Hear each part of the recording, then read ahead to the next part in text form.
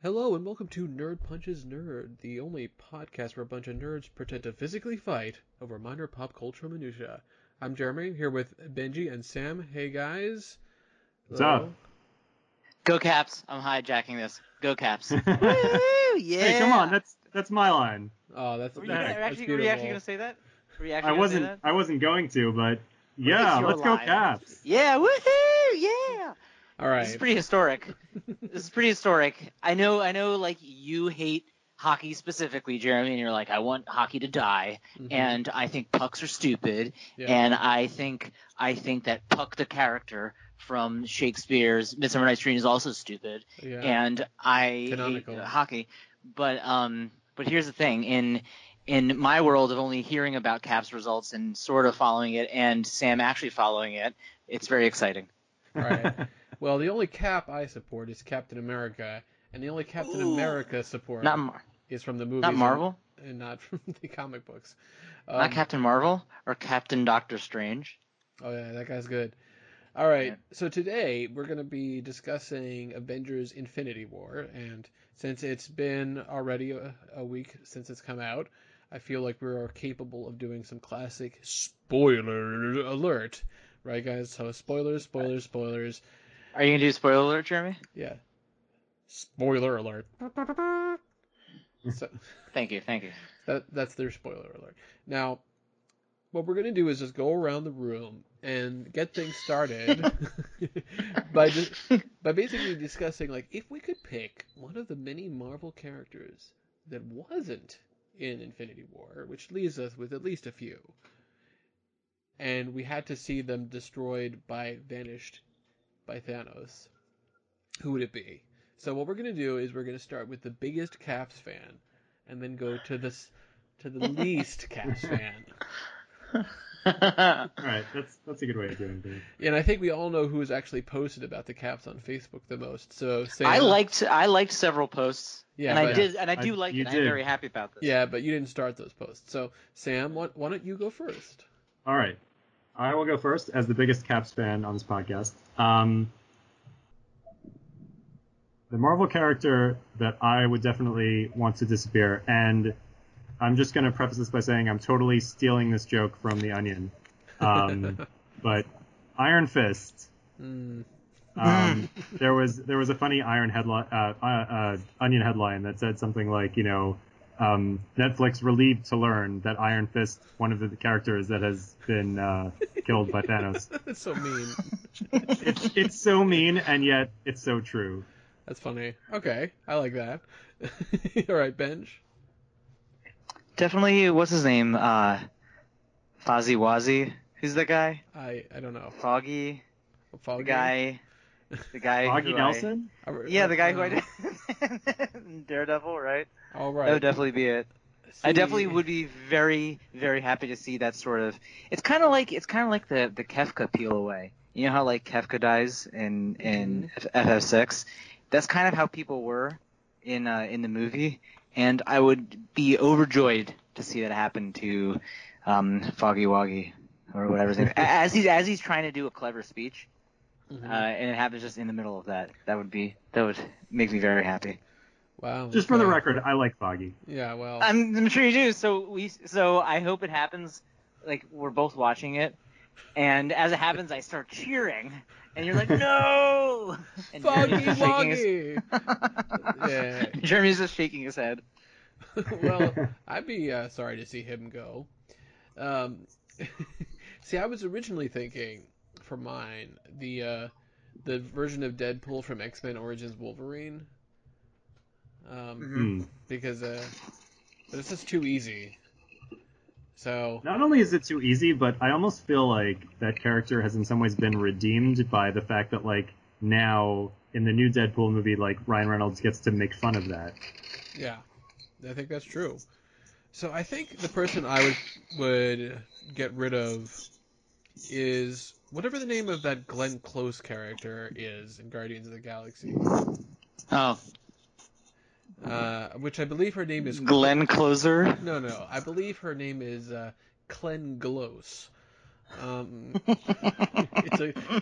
It's a clever Marvel reversal of names. Mainly because she had like the least well done line in that entire movie. So, What was her line? It Which was line was that, Jeremy? it was the thing about talking to Quill at the end. He's like, well, we did an analysis of your DNA, and it seems like it's like, oh Jesus, all right. And I remember hearing that like James Gunn was saying like, yeah, we added this in because there were audiences who were confused about that. I was like, okay, all right, fine. All right, so let's get started in talking about the movie Avengers. Now, I think we all agree that it's a very good movie. You know, Mhm. Maybe even great. And But Jimmy, one thing I realized too is this is almost it's sort of the anniversary, sort of I don't know how many year anniversary of us starting the podcast. If you think about it, because remember we did like the proto podcast it's on 5 years. 5 years. yeah, we did it for the first Avengers. Like you, I don't we never put it online, right? Mm-hmm. No, we didn't because Sam was when we got our first special guest. Yes. We that christened the dawn of Nerd Punches Nerd. Right. So it's Yes. our Well, celebration. it's not an official Nerd Punches Nerd unless you have guest starring Sam. Exactly. Jeremy and I have our side. It just feels sort of empty. Right. Well, I think it's important to start things off by giving you guys the most important piece of information about Avengers, which is the Yehuda review. Oh my god, I love the Yehuda review. Now, This is great. as you You guys should get know, a recording of him doing it. Like, well, we spoke for like an hour, so I didn't really. It was a little too Oh, long. here are That's the like a highlights. podcast right there. You should do a podcast with Yehuda. As you guys know, of course, Yehuda is basically like the biggest comic book nerd I know. And to the point where he has like a real sliding scale about comic book movies. Just to like give you the point of example, like he'll laugh with glee, in his seat as he's watching it in a crowded theater. It's great. Uh, like just to like put it in comparison. He's like Thor he thought was great. You know, sure. Does he say Winter Soldier? He thinks is or Black Panther. He thinks are like the best. Yeah, but it's like even Suicide Squad. He said was okay. So, I'm just saying, that's your sliding scale right there. So of course, as you would probably, Has there ever been a comic book movie that he like straight up said was bad? uh, didn't he? I think he said Electro was bad. Electra. Okay, that's a good one. Yeah, I well, don't think I've seen that one. no, actually, I haven't either. Nor have anyone. Oh, yeah, there you go. Or has anyone? Yeah. So he said, as you would have expected, he thought it was really great, an amazing movie. One of Marvel's best. He says he thinks it's the best team up movie he's ever seen. Which one? The best team up movie he's ever seen. Oh, this one. Yeah. You're talking about. Yeah. Yeah, that's right. Yeah, he basically, like he essentially agreed with everything I said for the most part, but it was just kind of interesting, to hear his like feedback because he's very familiar with Thanos from the comics and he knows all that backstory and he's read all those Infinity War stories and stuff. So Really? so he knows like the whole shebang, whereas I just like I know a bunch of it, but I haven't read it. So Right. it's sort of like a different level. And when did what decade did like the Infinity Wars, the first one, start? What you're talking When was about this? in the comics? Yeah. That's a good question. Let's see. It looks like it was in the early 90s. Oh, really? It's that Yeah. recent. Well, relatively speaking, yeah. So, I feel like it's a good idea to just sort of talk about a few things. The first thing I want to say is I feel like one of the strengths of the movie is that you didn't have to rely on a lot of exposition. Like, these are all characters we know. I don't know how. I mean, did you guys see it in like crowded theaters or like how big were the audiences? Mine was fairly packed. I saw it at a theater in LA, and it was like the Thursday night. Like I got it at one of the earlier showings, so it was pretty packed. Mm-hmm. I saw it actually on a Sunday afternoon matinee, but the theater was still, I would say, mostly full. Yeah. Yeah. I saw it in Not surprised. like early afternoon, and it was also it became full. So let me. I want to ask, like, and I'll answer this first. Is like, what were the like big applause lines? You know, when is it that like when the biggest reactions? Because I can tell you, for me, the first huge reaction was when you saw Captain America for the first time. You know, Yeah, he like same. steps out of the Yeah. shadows, he grabs the spear, and I was listening to someone. One of the things I really like about that whole scene is like, you know, it is unquestionable that Vision and Scarlet Witch are the most like powerful members of the Avengers, but like they're like relieved. The Captain's like, oh, finally we're saved. You know, and it makes sense, of course, because like neither one of them is like particularly like inspiring as a leader, but it's like that's why it's kind of interesting. It's like, oh, he, you know, finally, even though this guy who is, you know, by any stretch, you know, like normal measurement weaker, you know, has that. And the thing is, like, that's in a way it's like a weakness of the movie, but also not, in that you don't really have much of an arc for Captain America, Right. you know. And I think that's one of the things that's kind of funny to think about, because I think it's fair both to think about the movie with and without like a context of sorts. It's fair to think of it in the context of what we've seen already, and also what's to come, like the knowledge of what's to come. Like, you know, how does the knowledge that, listen, you know that as soon as Ryan Coogler's ready, they'll make a Black Panther 2. You know, Right. you know that there's going to be more like Guardians or Spider-Man movies. Right. You know, like how does that affect your enjoyment of this movie or your feeling of the impact of the ending? So we're sort of saying our reactions Oh, to it. you want to jump right to what talking about the ending? Yeah. Okay. Yeah, I was gonna I hold think it's off fair. because I thought maybe we would talk about, you know, what did we like, what did we not like, you know. No, this makes it spicy, Sam. Yeah, well, why Hot discussion. Why bury the Trade lead? in blows, if you will. Yeah. So what do you think? Okay. It's funny. I don't know that I really noticed any like big like applause lines or like moments when like the audience like really reacted to like, you know, a character introduction or something. I will say definitely when we saw like Black Panther and Wakanda, there was cheering in the theater. Right. That for sure there was an audience reaction to that. The first time we saw the Wakandans. Other than that, yeah, I don't think I really noticed any moment when everybody was like, "Oh my God, it's this character," and like started cheering. Certainly that moment in the climax when Thor. like Thor shows up. Yes. Yeah. Like, yeah, that was like a moment, and everybody was like, "Oh my God, like it's happening! Thor's back, and he's just kicking everyone's ass." Like, you know, that was a moment that definitely had an audience reaction. I don't know. What about you, Benj? What did you notice? Well, definitely that Captain America moment.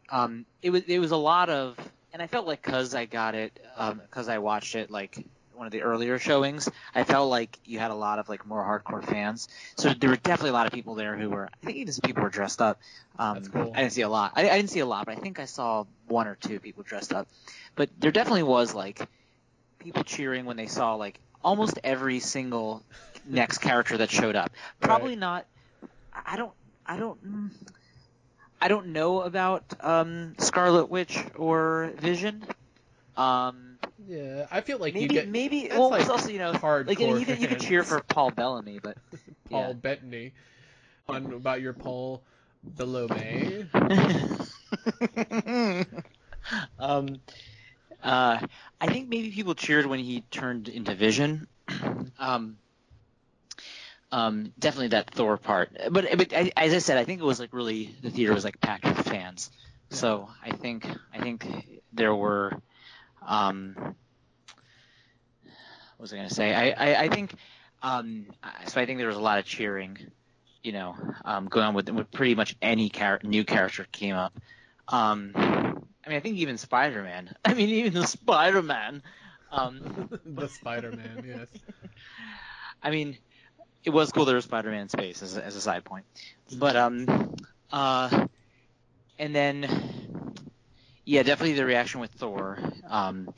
But I think people even cheered when they saw Peter Dinklage. I mean, I mean, and in fact, I was very happy to see that too. Yeah, I got that I shouldn't one. say even. I shouldn't say even. Yeah, I mean, obviously Well, Peter yeah. Dinklage is awesome, but I mean, sure, we had a lot of applause lines too. Just like when you first saw, like the rubber man playing, and then it says space, yeah, which yeah, people laughed and applauded. yeah, exactly, yeah, that too. So there was that, and then are we supposed to talk about what we thought about the endings? Yeah, so I'm just saying, like thinking about, Okay. like we're talking about the impact here. Like we all know that some of it can't be like 100%. Of Like course, how is it of going to be course. done? That's who knows. Maybe it won't be resolved exactly the way we suspect. Where we'll just be like, oh Thanos is and Thanos is like, oops, I forgot I left a safety on. Yeah, well, I will also say I am purposely not trying to look at what they did in the comics. I mean, if I find out, like I'll find out, but like, because apparently the spoiler alert for the comics, apparently that snapping thing that he does actually does happen in the comics. Yes, that's correct. But I thought they did.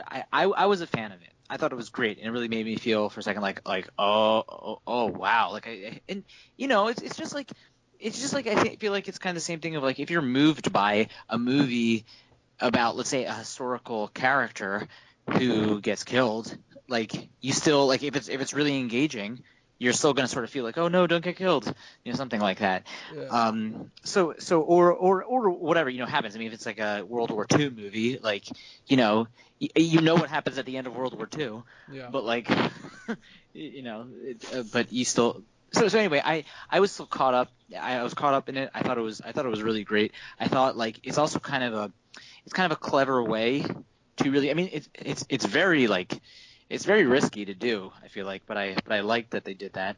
Yeah, it's definitely a ballsy decision. Yeah, I For sure. definitely, yeah, I thought it was ballsy,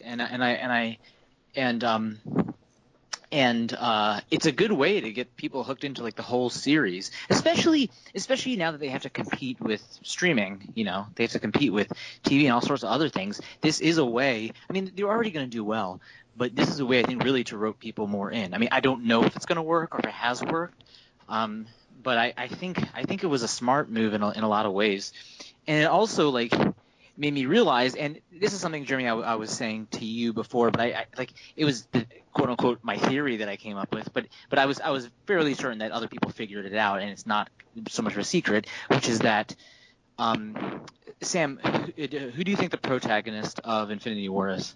So I've already seen some discussion. I assume where you're going with this is the idea that Thanos is actually the Yeah. protagonist of the movie. Yeah. I've seen some discussion of that already, and I do find it intriguing.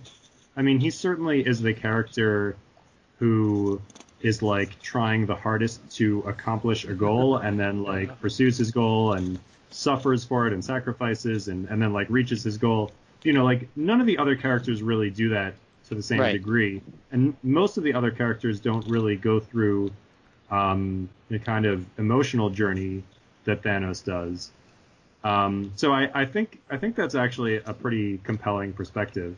I do want to talk about the ending, though.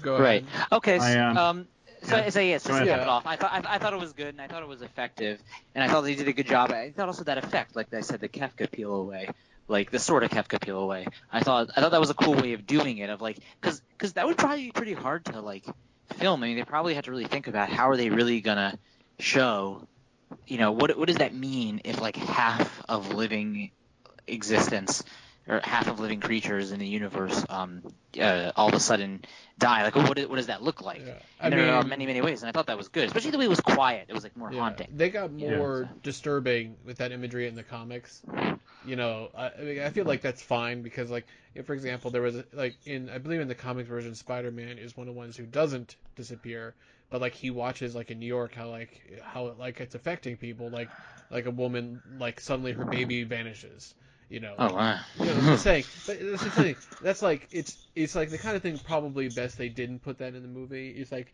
you can kind of like that's what's happening. It's like but the opposite of it's like the inverse of what they do with Game of Thrones. In Game of Thrones, they show you.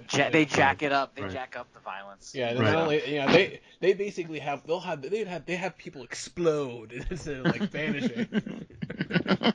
So it's interesting that Benji, that you were mentioning the Kefka, fadeaway, because speaking of Kefka, Final Fantasy VI is another property that's really kind of structured in a way where you have a lot of characters. No real single hero is the protagonist, and it's a lot of characters in a lot of places with a lot of different plots, and they're all sort of tied together by the villain. Which really is kind of how this movie a good point. is constructed. I think it's really an interesting parallel. But let me talk for a minute about the ending. I want to say first of all that I did like this movie overall. I definitely enjoyed it. I thought it was well done, but I did not like the ending. I mean there were many character deaths all throughout the movie that I had different reactions to. Like when Loki died, at first I was like, oh come on, Loki's not really dead. Like of course he's just like faking it or something. And then like over the course of the movie, I sort of gradually like thought about it more, and I was like, you know what, I think Loki really is dead. And that was kind of sad because of course I love his character. And then you have Gamora who gets killed, and like I was like, I don't know, maybe she'll come back to life, probably, but she might not, but who knows.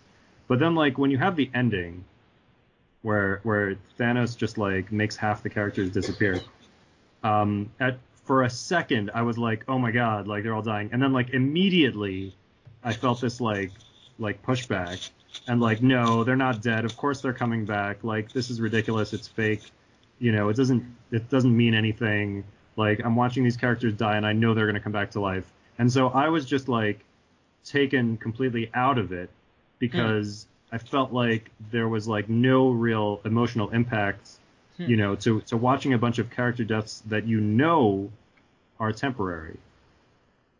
And yet, it's being treated as if they're permanent.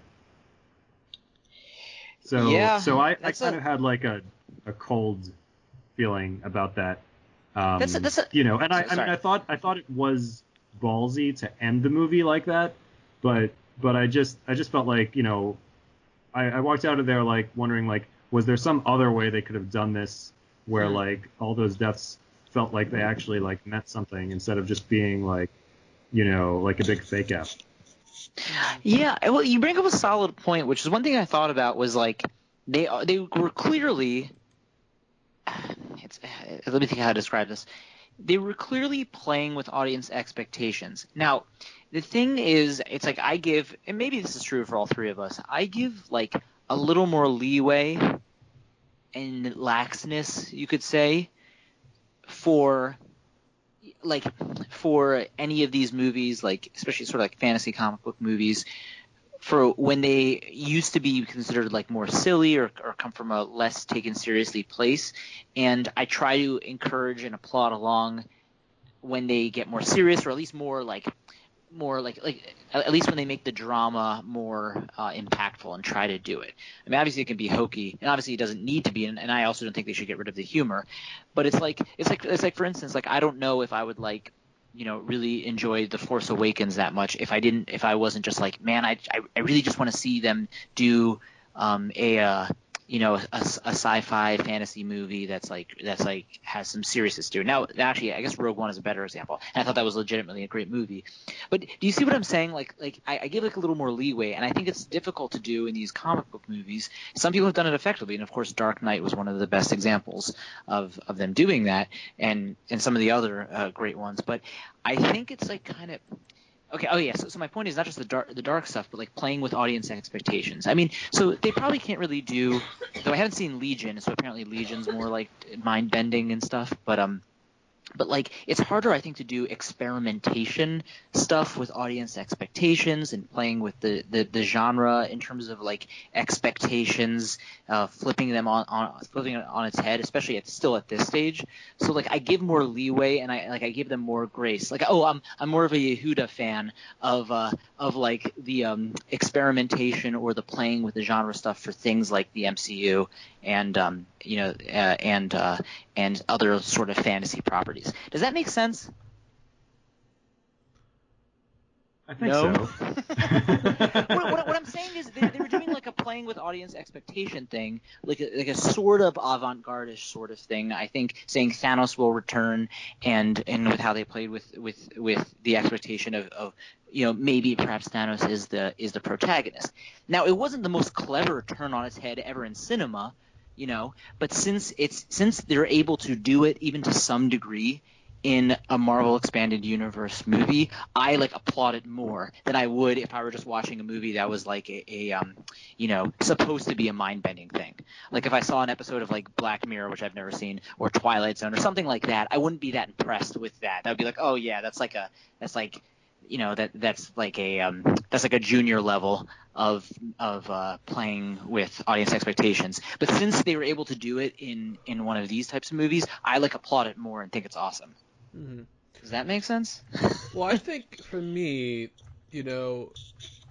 part of it was like, well, come on, I know that it's not, this is like, I know that this is like not going to affect me the same way it will affect other people in general.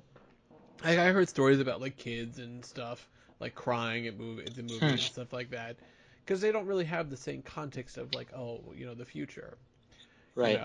And even with knowing things, there were still two things that were impactful because of how they were executed.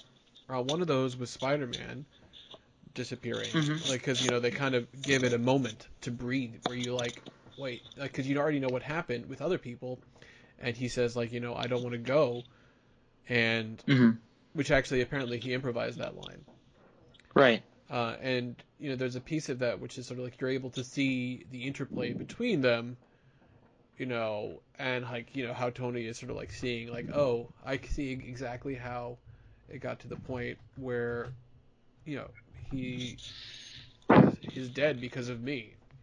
And I think also the Groot disappearing was also sad.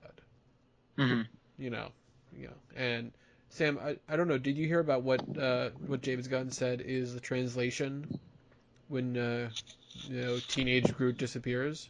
No, I did not know that. So he was asked on Twitter, like, well, what is he saying? Because as you probably remember, when they write the script for Guardians of stuff, every time they write "I am Groot," he writes what the translation is, so that it can be acted appropriately. Because because also because probably the best line in the movie was when he's playing the video game. He goes, "I am Groot." Well, I do want to get into like what we think are the best lines and stuff. Oh my too, god! But that was a great line. The thing, so apparently what he says then is "Dad." Oh wow. Yeah, it was great because it was like Jesus. That's depressing, and like, just like looking at all the. Wait, did you say James Gunn? Yeah. He wrote this? I thought it was Russo brothers who wrote this. He worked on the Guardian stuff. Okay, cool. He contributed to help Good. out. He also, like for example, one of the things that he did was change. Like Chris Pratt was originally not going to be able to shoot Gamora, but he changed that to say that he would try, even though he would fail. That he was that he would actually try. Yeah. Yeah. For example, that's just that's one example. So that was kind of fun. Can we talk for a moment about the interaction between Thanos and Peter Quill as like sort of playing with the idea of like the dad interacting with the boyfriend, because there was clearly like a subtext there. There was a subtext, right? Especially because he like basically because he tries to shoot Gamora and it's like he doesn't make it. It turns into bubbles. It's like, okay, I get it. But also he's like, when he takes her away, he's like, I like you. Yeah. When he said that, I was like, that's like a dad to boyfriend. Yeah, I hadn't kind even of thought about it thing. until you started talking about it. But you're totally right. That is like a whole Like thing. that was definitely how that scene was functioning on some level, which I thought was amazing. Like, because Thanos is like this like galaxy destroying villain, but like on another level he's also like a dad. He's also Gamora's dad. Right. Yeah, exactly. Well, right, and I mean, one of the things I thought, and not every interaction worked well, but basically for me, everything the Guardians did with everybody was successful. Yeah, I I agree mean, with when I start like just looking at the hilarious interactions between the Iron Man, Strange, Spider-Man stuff. My favorite line is I'll do you one better. Why is Gamora? Yeah. I mean, that got the biggest laugh in my theater, and also from me. I mean, I was just it's like Yeah. to the point where Batista's great. I didn't hear the next line. I mean, there are so many great things. He's like, "We are here, to kick names and take ass," and Drax standing next, like nodding proudly. And then like the look, and then also it was great the reaction Robert Downey Jr. just doing like oh, we're all gonna die. Right Yeah. after that, Yeah, that was something that was really amazing to me in this movie is that not only that they had all these different characters and that they had, all the characters like felt true to themselves, but also like all of the characters sort of brought their own tone with them from their franchises, especially the Guardians. Like the Guardians come along and you're like, all of a sudden you're like, oh, now I'm watching a Guardians movie. Like it really felt like Guardians. And like, Spider-Man did that, and like Iron Man does that. Like they all sort of like, and Thor even, like they each sort of have their own, and it's difficult for a movie to have all these different tones all kind of like together. Especially tones, not just different stories, but different tones. Exactly, Yeah, exactly. agree. Different tones all like sort of coming together and melding and like working all in like a single, storyline. I think that was probably one of the greatest achievements of the movie. Yeah, is bringing all these characters and preserving their tones while bringing them together. Yeah, and I mean, like I noticed this. I actually wasn't the biggest fan of Civil War. I didn't dislike it. There are things that I think probably we talked about it when we had the podcast about it. Certainly. But one thing I was really impressed with Civil War, and I just sort of remembered again after Infinity War, is like the Russo brothers are like really good at. I feel like they're just really, really good at editing. Like I just mean in like a general sense. Like they're really good at like cutting where they need to cut to keep it going. Because it's difficult. Because kind of inherently, it's not gonna. I think it's so hard to make it work. I mean, one of the only other people who's done it was Joss Whedon. That was the first one, and it had kind of a singular tone. I mean, obviously, he Avengers was awesome, and he's written some amazing stuff, as we know. But I felt like the Russo brothers, I don't know how many other people, I actually literally don't know, would be able to cut that, to pull that off, would be able to not only keep all these different storylines going on, but also preserve the tone. I mean, you're totally right. I think also, part Sam, of that, I was thinking of is that part of it. I want to hear you say in a second, Jeremy. But also, Sam, to speak to your Final Fantasy VI thing, I was thinking the way they organize the movies, they put them into little bands and like little clusters, just like Final Fantasy VI. Yeah, exactly. Yes, where you have like 3 separate parties and they all take their different routes. This might be the best adaptation of Final Fantasy VI we'll ever see. But I was gonna say, commenting about the Russo brothers. I think part of that, and they've even said this, is the fact that they are brothers. There are 2 of them, and they know each other. I just think, but that's a big thing. Like Joss Whedon was one guy, right? And right.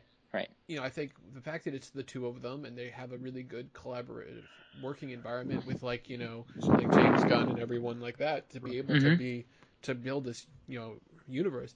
I mean, to me, talking about these relationships, I think the best, like the most perfect example is like everything with like Rocket and Thor, because it starts from a point where it's just kind of funny, but he's like, it's like you say, yes, you rabbit, you have the right idea. You must be the captain. Yes, that's right.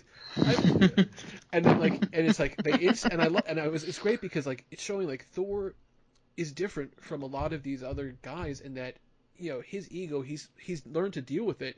It doesn't matter that Rocket is this little thing.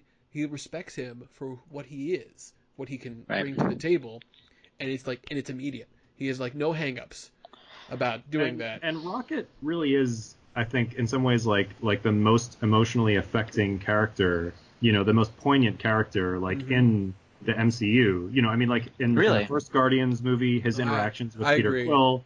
In the second Guardians movie, his interactions with Yondu. And then in this movie with Thor, like, and you see him kind of in like different roles and like doing different things, but like he has a character that has like really a lot of pathos to him, and he has these really good, like things, coming together with like another character and sort of bonding in different ways.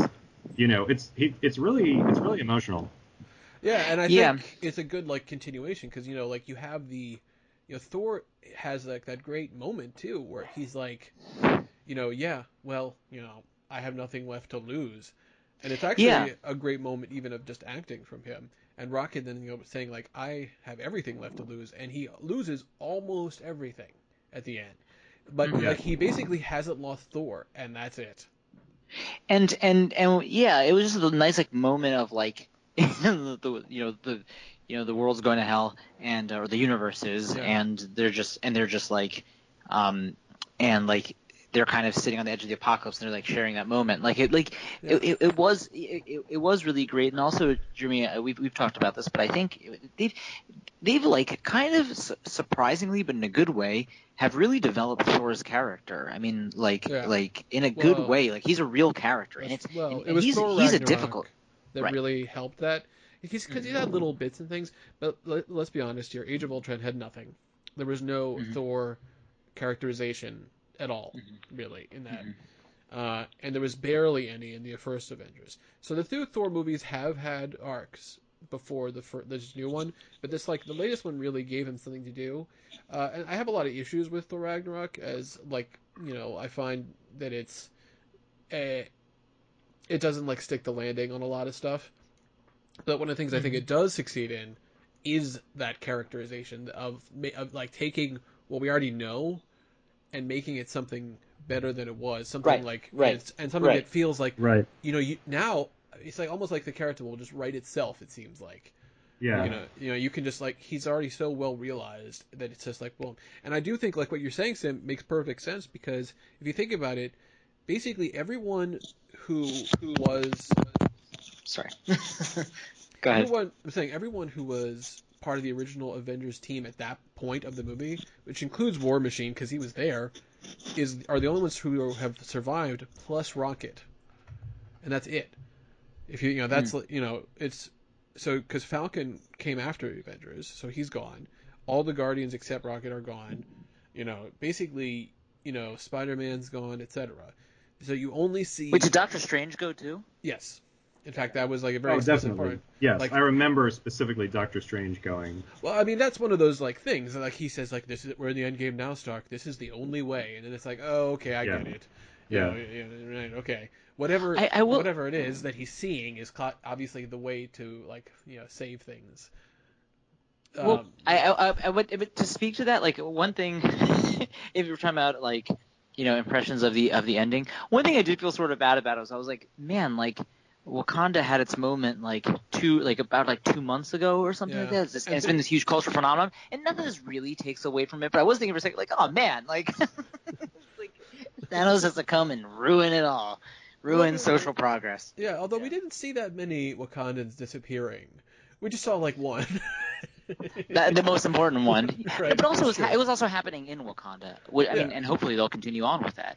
Yeah. Actually, maybe that's what they'll do. Maybe like the whole revolution or whatever or sort of thing they do, or the attack on Thanos will be started, in Wakanda. Well, I think there's no question that the success of Black Panther kind of caught everyone by surprise, including Marvel. But I think there's also no question that Marvel is going to react to that and make sure that Wakanda has a big role they should. The second Infinity War movie, where they're like, oh, you know what? People love Wakanda. Let's make sure they get some Wakanda in the second movie. Like more Wakanda. Yeah, and hopefully they'll bring in, maybe like they did with James Gunn with Guardians of the Galaxy, maybe they'll bring in Ryan Coogler for stuff with Wakanda if they didn't already. Just because also Ryan Coogler is just like I think that it was just like, and we'll talk about Black Panther in another podcast, but it was so beautifully shot and choreographed. This was fine with that, but you didn't get into like, you know, really getting deep into like Wakanda, which obviously that's what Black Panther was about. But that was one of my favorite parts of Black Panther. Right. So. Well, like if we're talking about like choreography, you know, a lot of the action I felt, you know, that's one of the weak, you know, the few weak pieces to me about Infinity War is that, you know, like it starts kind of like it's some interesting action, you know, where like the weird, you know, space man, you know, who's uh who basically, you know, Ebony Maw, the guy who's like, oh, children of Thanos, blah blah blorp, who like uses like he's all telekinesis, and that's like a cool fight because it's like it's different. It's different from just the punchy punch we would come to expect from a lot of this stuff, or the shooty shoot stuff. You know, I'm on the fence though about the level of action and violence because on the one hand I see what you mean. I was thinking like, man, there's a lot of action, but I wasn't upset. I really was like in the middle about it. It was like, this is a lot. Like, I don't know if they necessarily need this much, but I also like didn't feel like it was too much. I was thinking like, I could see it's kind of good to keep it with action, but I don't know if the action totally took away. I actually really liked I liked the Thanos fighting. That was really interesting. You saw all these different, and that was really, and even though in the beginning, you know, and I thought that was really good for them to do in the beginning. You know, how he was able to overpower the Hulk. Obviously, that sort of shows how powerful he is.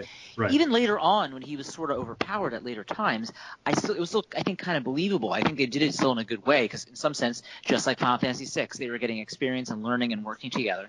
And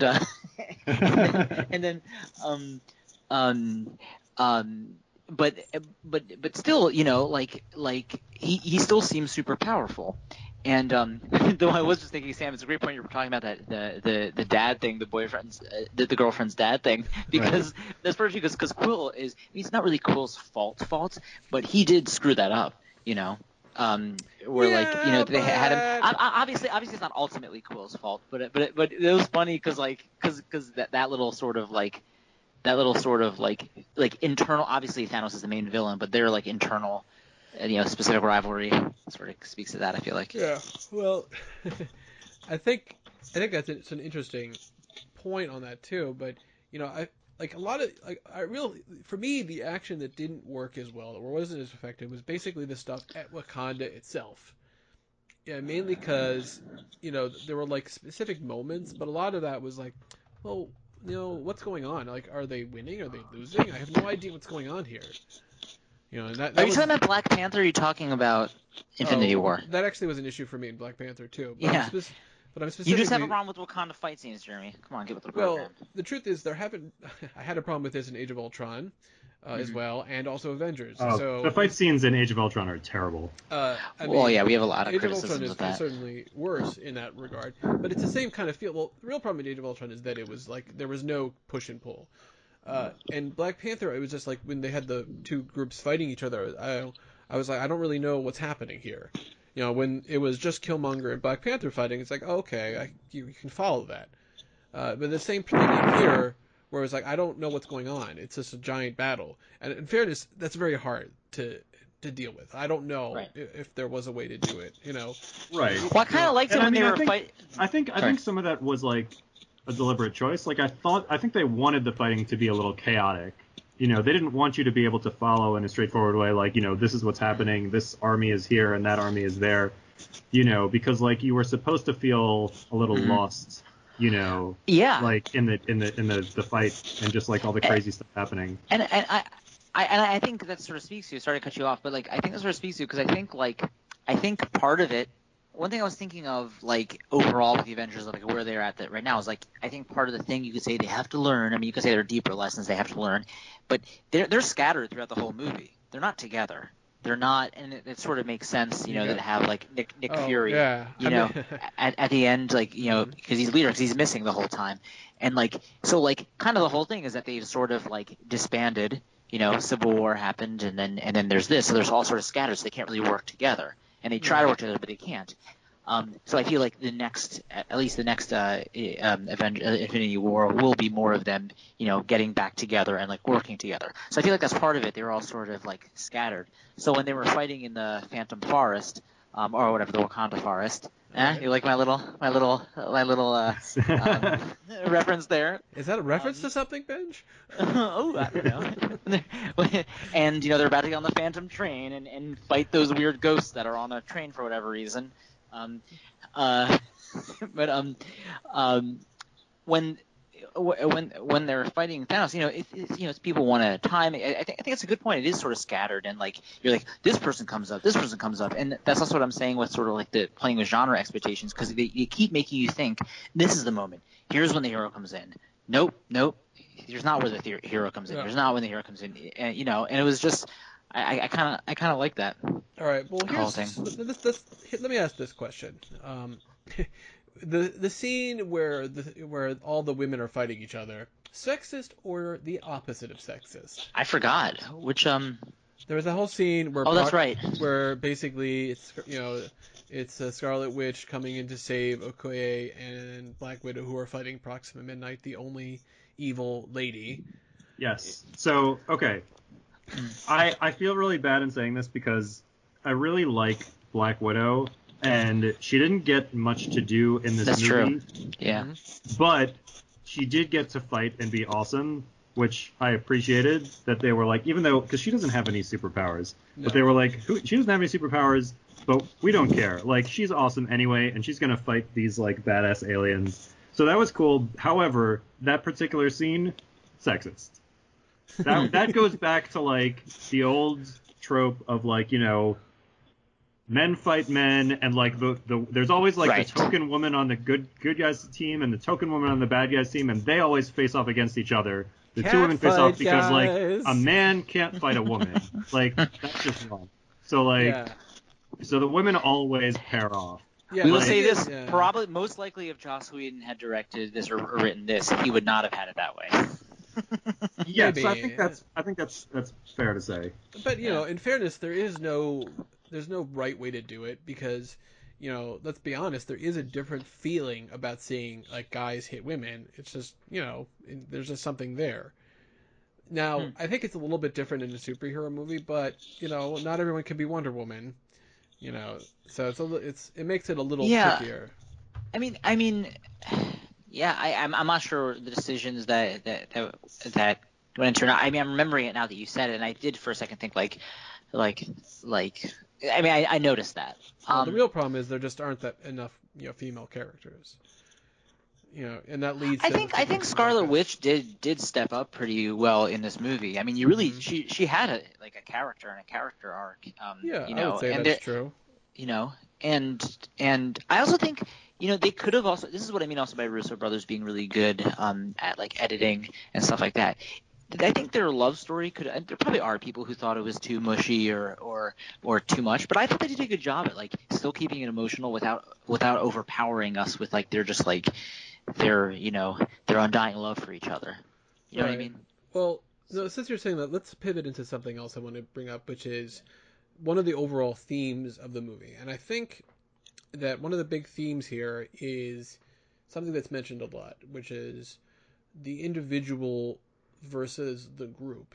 What is the worth of an individual versus saving the group is very much of the perspective of the individual does not matter. And when it comes to saving the group, he's like the ultimate version of that. And we see several times people willing to sacrifice, right. all sorts of things, sacrificing Infinity Stone after Infinity Stone for people, for individuals. And it's over and over again. And the only times to the point that it got a little like heavy-handed. I thought. But the only times we see this subverted, it failed. Once when Quill tries to kill Gamora, right? It doesn't work. When Gamora tries to kill herself, it doesn't work. Right. Even when Scarlet Witch tries to kill Vision, time is reversed. And I feel like this is all. It's not. But none of these things are told to us. It's told to us through the movie. It's like the movie is saying like. Think about this. Yes, Thanos is saying his belief, but but look at how we see when you try to do these prioritizations of not caring about individuals, it leads to problems. So Thanos is wrong. The movie is kind of, but only like showing that Yeah. under the under the surface. Because yeah, people say like Thanos, you're crazy, but Thanos like, oh, am I though? Am I crazy? Yeah, and Josh Brolin was just great at that. You like the fact that he had like these little like moments, like, and I think this speaks to his acting in a lot of ways. Like he could have just been like, he's this big powerful guy, and then also he's like, and I believe in something, something like that. But he would do these things of like when people would point out like the the fallacies in what he was saying and like the horrible belief that he had. It was even almost like he relented for a second, but it was like he was reminding himself, and he sort of smiled like sadly, like like he felt pity for people. It was more of like, yes, I understand, and I've felt that way for a long time, but this is really the only way, Yeah. and like so the sort of sad smiles. It was just it was great, his acting. But go on, Jeremy. Yeah, so I think that I feel like that's a big part of it, and it's always interesting to see how people react to this thing. People are like, "Was Thanos right?" And the answer Well, is I think that's part of the genius of it, or I don't want to say genius, but one of the theme really was it was a pretty like resonant theme. I think because it's a tricky question. This whole thing of like, I'm sorry I cut you off, but I was thinking this whole thing of like I was thinking because I don't know what totally the answer is, because like kind of both ways it was like yeah, this thing of like sacrificing people, like, is that the reality? Is it inevitable that you're gonna have to sacrifice people? Is it inevitable you have to do that to win? And then you're right, when they even tried to do it, it didn't work. So they have to figure out like another method. That's what I felt like. I was like, oh, the normal processing system of trying to think of these things is off. It's either we save people or we have to we have to sacrifice. I mean, in some sense, it wasn't exactly like that, but I felt like one of the messages with Rogue One is that you have to be willing to. It's not about sacrificing other people, but it's kind of like you have to be willing to sacrifice, yourself, work together and then sacrifice yourself to ultimately win. I felt like that was kind of, for the greater good. I feel like that was the Rogue One thing, and this was like sort of the opposite. And remember, even Captain America said that thing earlier on. He said like, someone said something about just sacrificing one person. Do we have to do, you might have to do that or something like that. And Yeah. he said a line like, well, we shouldn't have to. yeah, you should. That's And what Captain America said to and Vision. I'm glad he yeah. said it only once. Because that very easily could have been very heavy-handed. Like, and here's Mr. Upright, America man, saying the moral lesson. But it's obviously something he believes in. The character believes in it, and again, he wasn't heavy-handed. He was just like, he realized it with his beard and all. He was very sincere about it. So.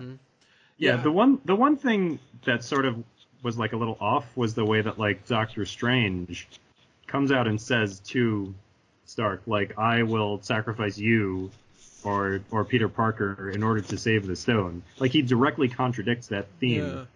But then when push comes to shove, then he does give up the stone in order to save Stark, contradicting what he had said earlier, and I wasn't quite sure how to take that.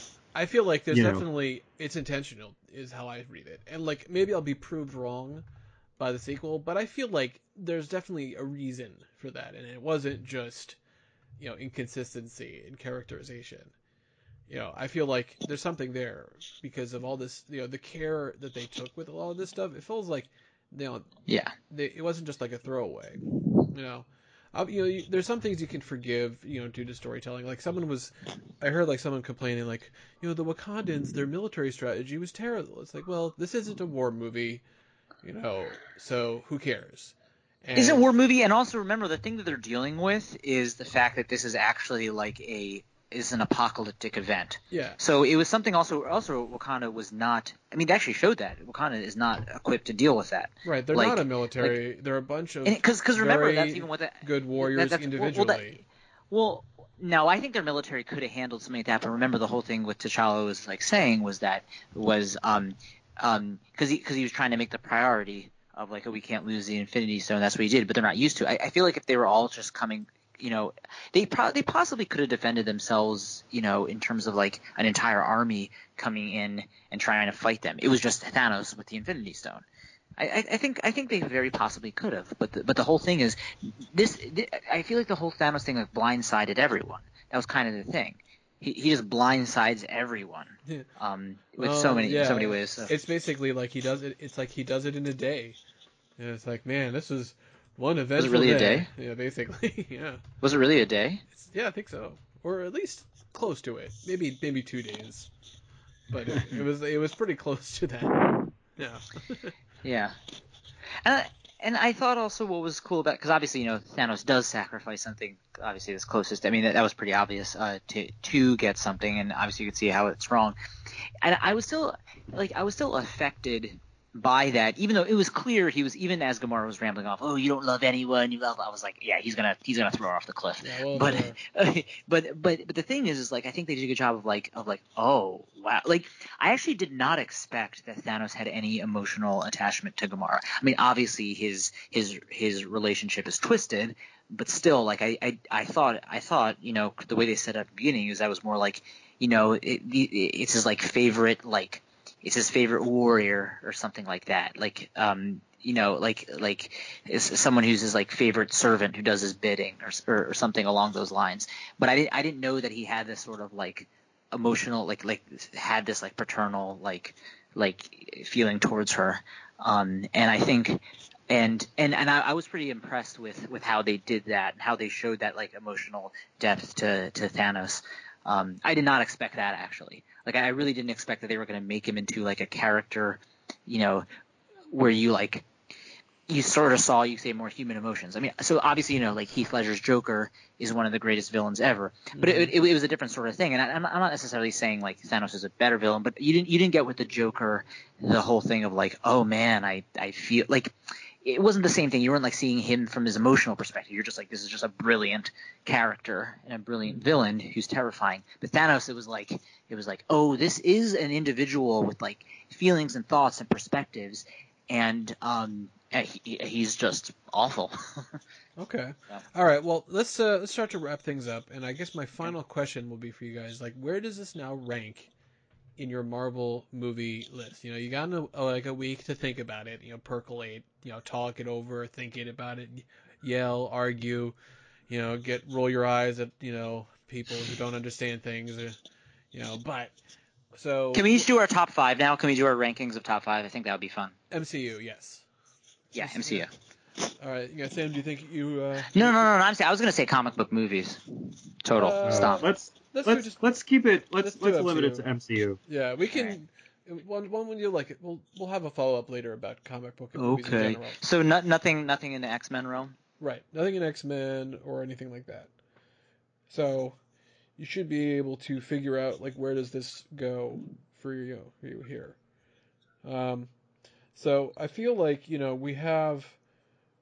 Like you can think of like, okay, so you have all the Iron Mans, Iron Man 1, 2, 3, Hulk, Spider-Man, Homecoming, the 3 Thor movies. You have Black Panther and Ant-Man and the 3 Avengers movies and the 3 Captain America movies, the 2 Guardians of the Galaxy movies, and Doctor Strange and Ant-Man. I believe that's it. So that should be your list to choose from. So my question, do you think you guys have it figured out? I know which movies are in my top 5. All right. I don't know if I have the exact order, but at least I have a top 5. All right, Sam, let's hear it. Okay. So my top 5, and I can't quite put these in like an ordinal ranking, so I'm just going to give them chronologically. Avengers 1, Winter Soldier, Guardians 1, Guardians 2, and Black Panther. Uh-huh. Okay. So again, that's not like it's not a rank. A ranking, but that's the top 5. I would put Infinity War just outside of those, basically somewhere around number 6. Mm-hmm. Okay, so that's my ranking. Well, I think it's good that you're saying, not having a ranking, because it's hard for me to say, because there's some that are kind of tied for me. So it's kind of like, I feel like it's tied at the top for like my favorite Marvel movies are Guardians of the Galaxy 1 and Black Panther. I do think Infinity War is in my top 5. I was really happy with a lot of it. First Avengers. and either thing is I haven't finished Thor Ragnarok, but I feel like once I finished it, I I saw enough of it that I liked it. So, what the hell? I'll make it in the Don't top get me wrong, 5. I love Thor Ragnarok, and it's a great movie. It just doesn't quite break into my top 5. Well, like Jeremy's probably pretty angry that I didn't put Guardians of the Galaxy 2 in there, but well, we all have our own sorry. opinions. All right. So, well, my list goes like this: it's Guardians 2, then Guardians, then Winter Soldier, then Infinity War, then Black Panther. Respectable. So, Not a bad ranking. Yeah. yeah, I mean, then Civil War, and then Avengers, and then Thor Ragnarok. It's sort of like, so it's like they're all close, but I feel like that's where I fall in that stuff. And I know that like some people don't get these things in the same way. I feel like I may change my mind, depending on the sequel, but at this point I feel pretty okay with that. All right, guys. Well, Any last words? Well, what I was gonna say is like maybe just a quick second, just saying what we think's gonna happen in the future, what we think about it with this whole Captain Marvel thing. Like I think it's cool that I don't know when Ant-Man and Wasp, but that's come out when they what time period they're going to be putting it in terms of where the timeline is Right. for. Yeah, I was wondering that. Like, does this take place between these two movies, or does it take place before this movie, or like how does it fit into the timeline? Ant-Man wasn't in this movie. That's right. And they had a '90s song for the trailer, so yeah, maybe. But it doesn't take place in the '90s. So, but at least I'll say with the Captain Marvel thing, like also this is I think pretty brilliant in terms of like marketing stuff with the MCU. The fact that we have to wait a year for Captain Marvel that's going to be taking place in the '90s, which is going to be just a couple months I think before the second Infinity War. Right. So like that is a great way. That's what I'm saying. It's kind of brilliant, like to keep people like glued in, like I'm see Captain Marvel not yet, and then we'll see Captain Marvel can do that, maybe whatever Captain Marvel can do, and then we'll be right back into Infinity War. Yeah. So. All right. It's just going to be hard to resist the temptation not to watch any trailers for Infinity War Part 2. Right. Or Agreed. whatever they call it. All right, Sam. Any final notes? Final notes. More Black Widow. Agreed. More Black Widow. Black Widow was probably like one of the most underutilized characters in this movie. So yeah, I want to see more of her. All right. Okay, guys, that was fun. And until next time, nerd you later. Nerd you later. Nerd you later. Go Caps.